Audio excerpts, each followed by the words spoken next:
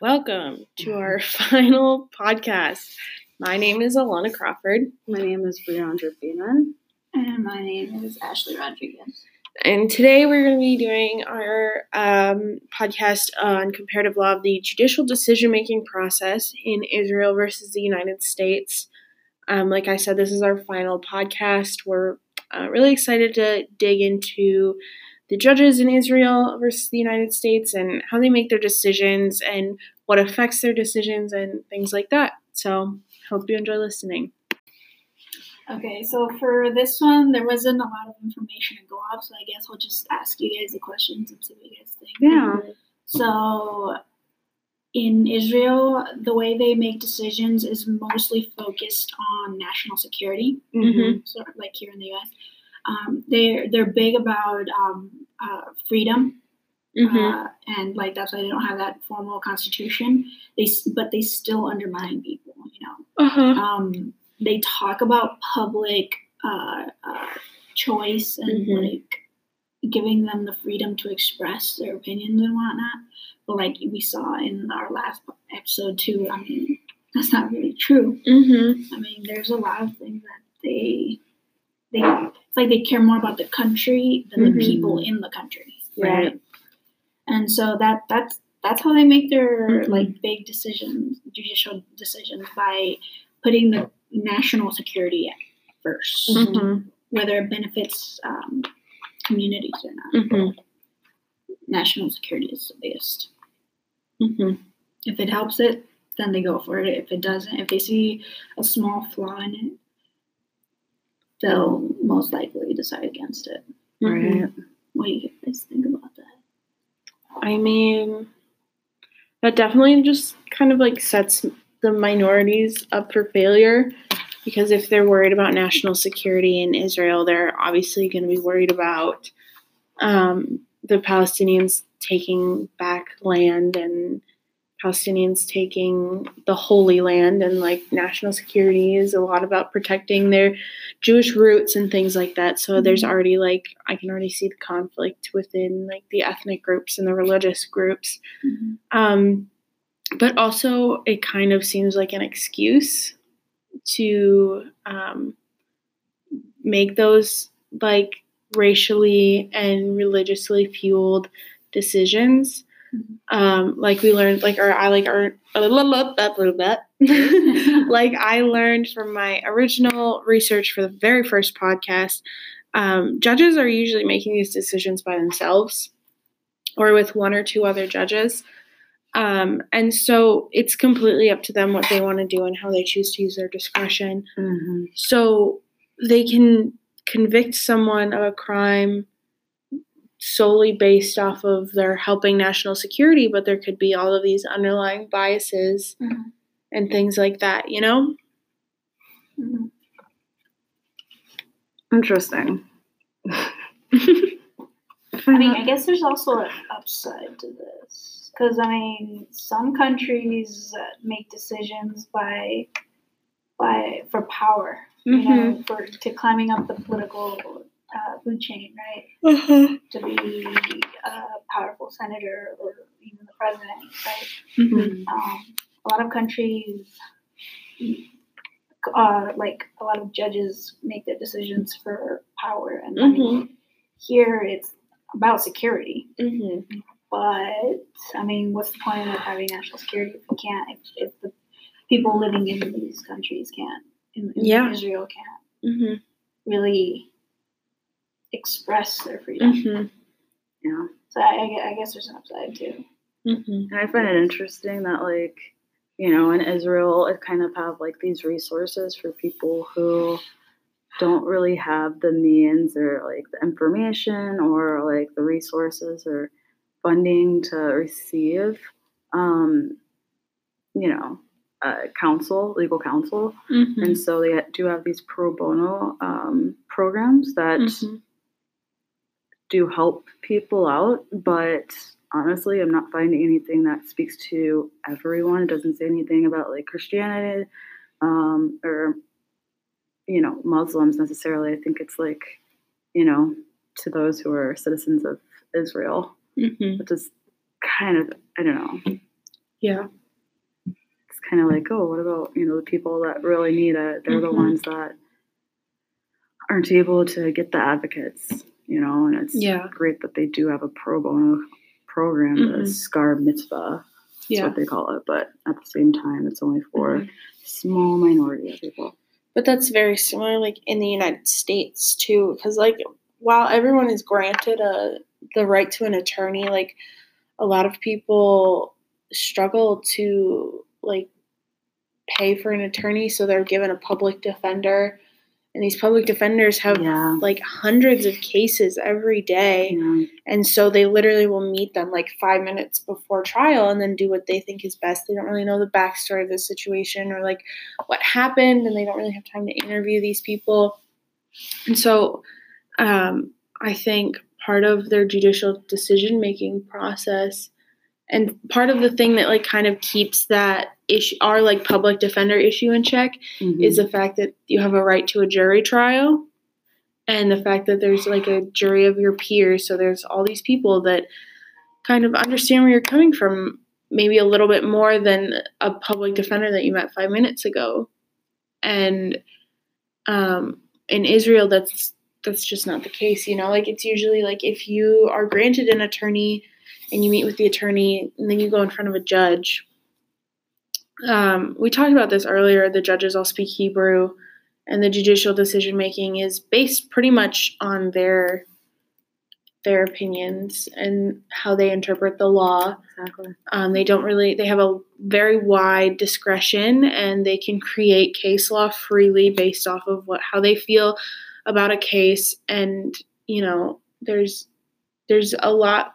I don't want to say there's a lot less, but there's less accountability for the judicial decision-making in Israel, because there's no, like, constitution to, like, keep them in line with. Right. Yeah. They also aren't required to reflect the preferences of the majority in their decisions. It's just wherever they feel works better. Yeah. Or we could talk. One thing that I find really interesting about their judicial process is that it's a very different process from the United States.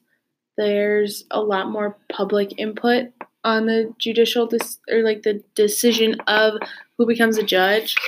And I think to a point that makes sense because it is just judges. Excuse me. Excuse me. Judges have so much more discretion in Israel that they should have, like, there should be a public opinion because that's one of the only opportunities for the public to have an opinion in the court of law there. But I think, and I want you guys' opinions on this, I think that overall, it might be detrimental to just have one singular judge make the decisions and have so much independence on, like, their decisions and how they make their decisions and who influences their decisions. What do you guys think? Right. But, I mean, isn't that what we do too? We elect a president to represent us. Yeah, the president always does what the people want. That's true. Or even governors, But there's, like, checks and balances for, like, public officials in that sense, right?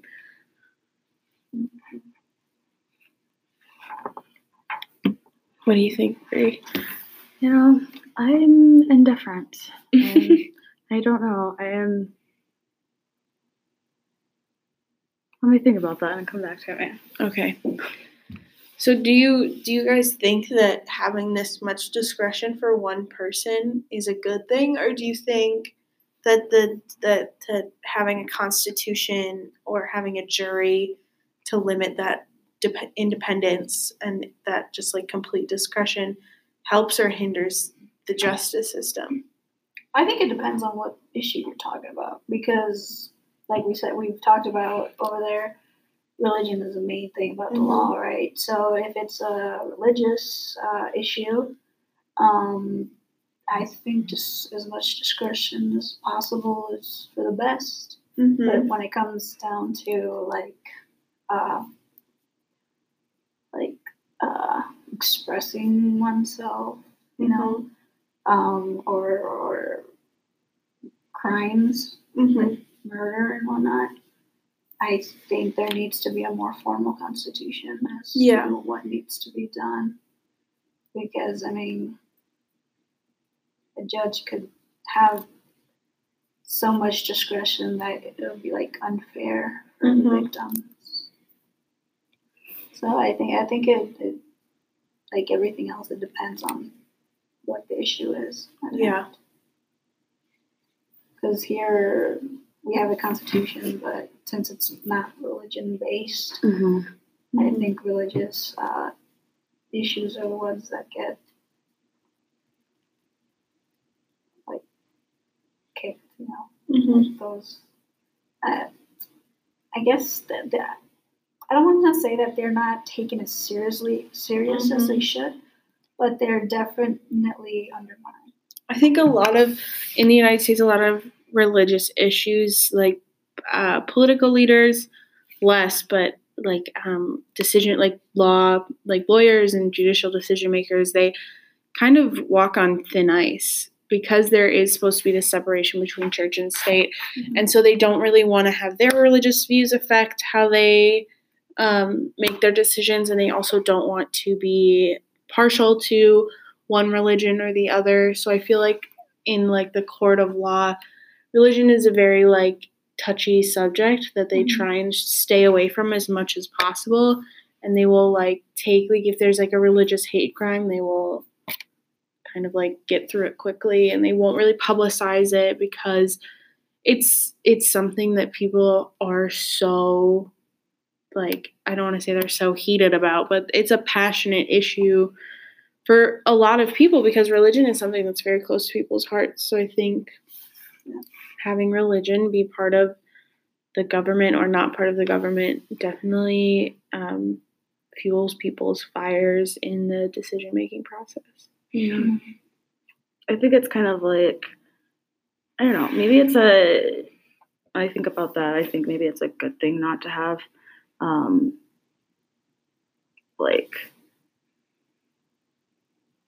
don't know, kind of like constitution for all the people, because like you said, there's all many different types of groups, and you know, if it's to the Bible, if it's to the Quran, if it's to the Torah, thank you. It's like all different types of, I don't know, just kind of history and background, and so like it wouldn't be fair to control all people in one way, and so like, I don't know, I guess that's kind of what I got to say about it. I guess that's where the totalitarian, like in North Korea. Nobody wants to have a government like that. Yeah. Oh my God, could you imagine? Do they even have the internet? They don't. I don't think so. It's very, very restricted. I was learning about this in one of my other classes.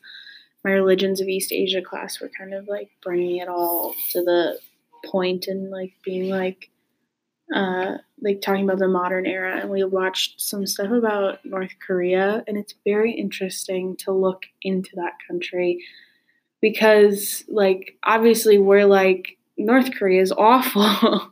Yeah. But like they are completely brainwashed. They have been since birth, you know? Yeah.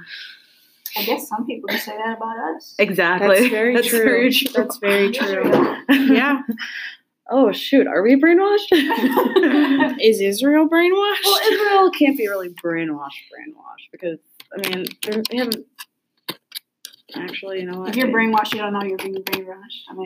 I mean, I know for sure I'm brainwashed because I was in the military. You have to be brainwashed to go through that.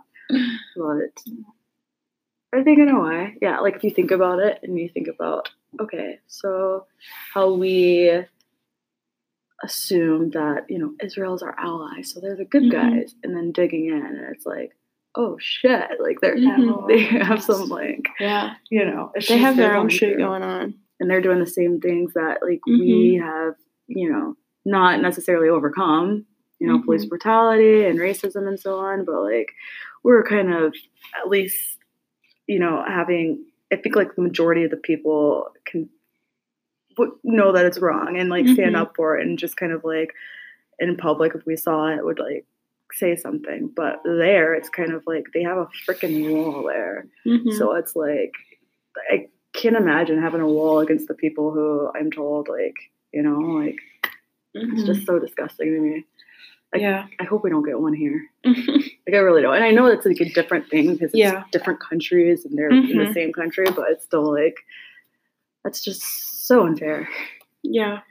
So now we're talking about North Korea, Mexico. We're just going global. Exactly. For this last bit of the podcast, I kind of just want to get your guys' opinions on, like, what you came into this expecting from, like, Israel and their legal system and, like, what you're coming out of with it, like, how this has made you feel, like, what are you going to do with this information now that you have it? Just kind of, like, reflecting to, like, end out this podcast. So, me, thinking about it, Israel, I think on paper it looks like, I don't know, very similar to the United States besides the whole religion aspect of it. But like on paper also, it's like, hey, you have the different religions, but there's different religions courts. So it's, inclusive of everything. And then it's just like, oh, like, it might look like Gaza is kind of just like, decomposing almost. And it's like, oh, we're not going to, aid it and like put money into it to build it up because it's, all the fighting and stuff going on. And kind of like, I don't know. It's just kind of, I think on paper it's like a great country. And I'm sure it is a great country. I don't want to say it's not a great country. But I think like I'm a little not happy. What's the word I'm looking for? I'm a little, I'm proud to be American. Like, I'm just happy to be from America and see that other, like, looking into another country and how they do things. Obviously, like, they do things in ways, like, I want a freaking jury. I'm so happy we have a jury. Yeah. But at the same time, it's like, maybe we should adopt the whole different courts for, different situations. Like, if you're a citizen and you base your being off of, like, Islam religion and so on, and separate it in that way. That's the way we can become more inclusive. But so all that being said, I'm gonna say I really, really, really wish the best for Palestine. Like, I'm sorry, like I can't even like just keep. I can't even go back. But like after, it's just. I really hope that in some way, how like in the United States, how we have like segregation laws and everything. I just hope that, I know it's, in the perfect world, but I just hope that some way they can like knock down that wall like in Berlin and just kind of say, hey, cut that out. Yeah. And hopefully the UN comes in and, but in the perfect world. Yeah. I don't know. And for me, I didn't know half the things that I learned. I mean, it was really interesting, and like it's like what a lot of people think about religion. If you're from one religion, you absolutely cannot believe another thing from another religion. But the truth is that we're more alike than we think. So Israel is a lot more alike to the U.S. than we think. I mean, sure, it has its own smaller differences, but for the most part, their government system works almost similar to ours. And they have their own domestic civil issues, just like we do. And no country is perfect. But, it's interesting to see what other countries go through. Yeah. But I mean, for me anyway, I don't always believe everything I see on the news. Because if everything you see on the news is true, it's a horrible world, but it really isn't. Yeah. So I believe Israel is better than what most people think. Yeah. I definitely. Well, not better than the U.S. I don't think that. I mean, better as, Yeah. It's not as. It's not as bad as as most people say it is. Because I mean, like I told you guys about the interviews that I did at the beginning. A lot of people thought it was like a war country. And yes, there's a war going on, but there's not. I don't really think there's like constant. I think it's more like genocide. It's not really war. Yeah. I just. Did you just roll your eyes?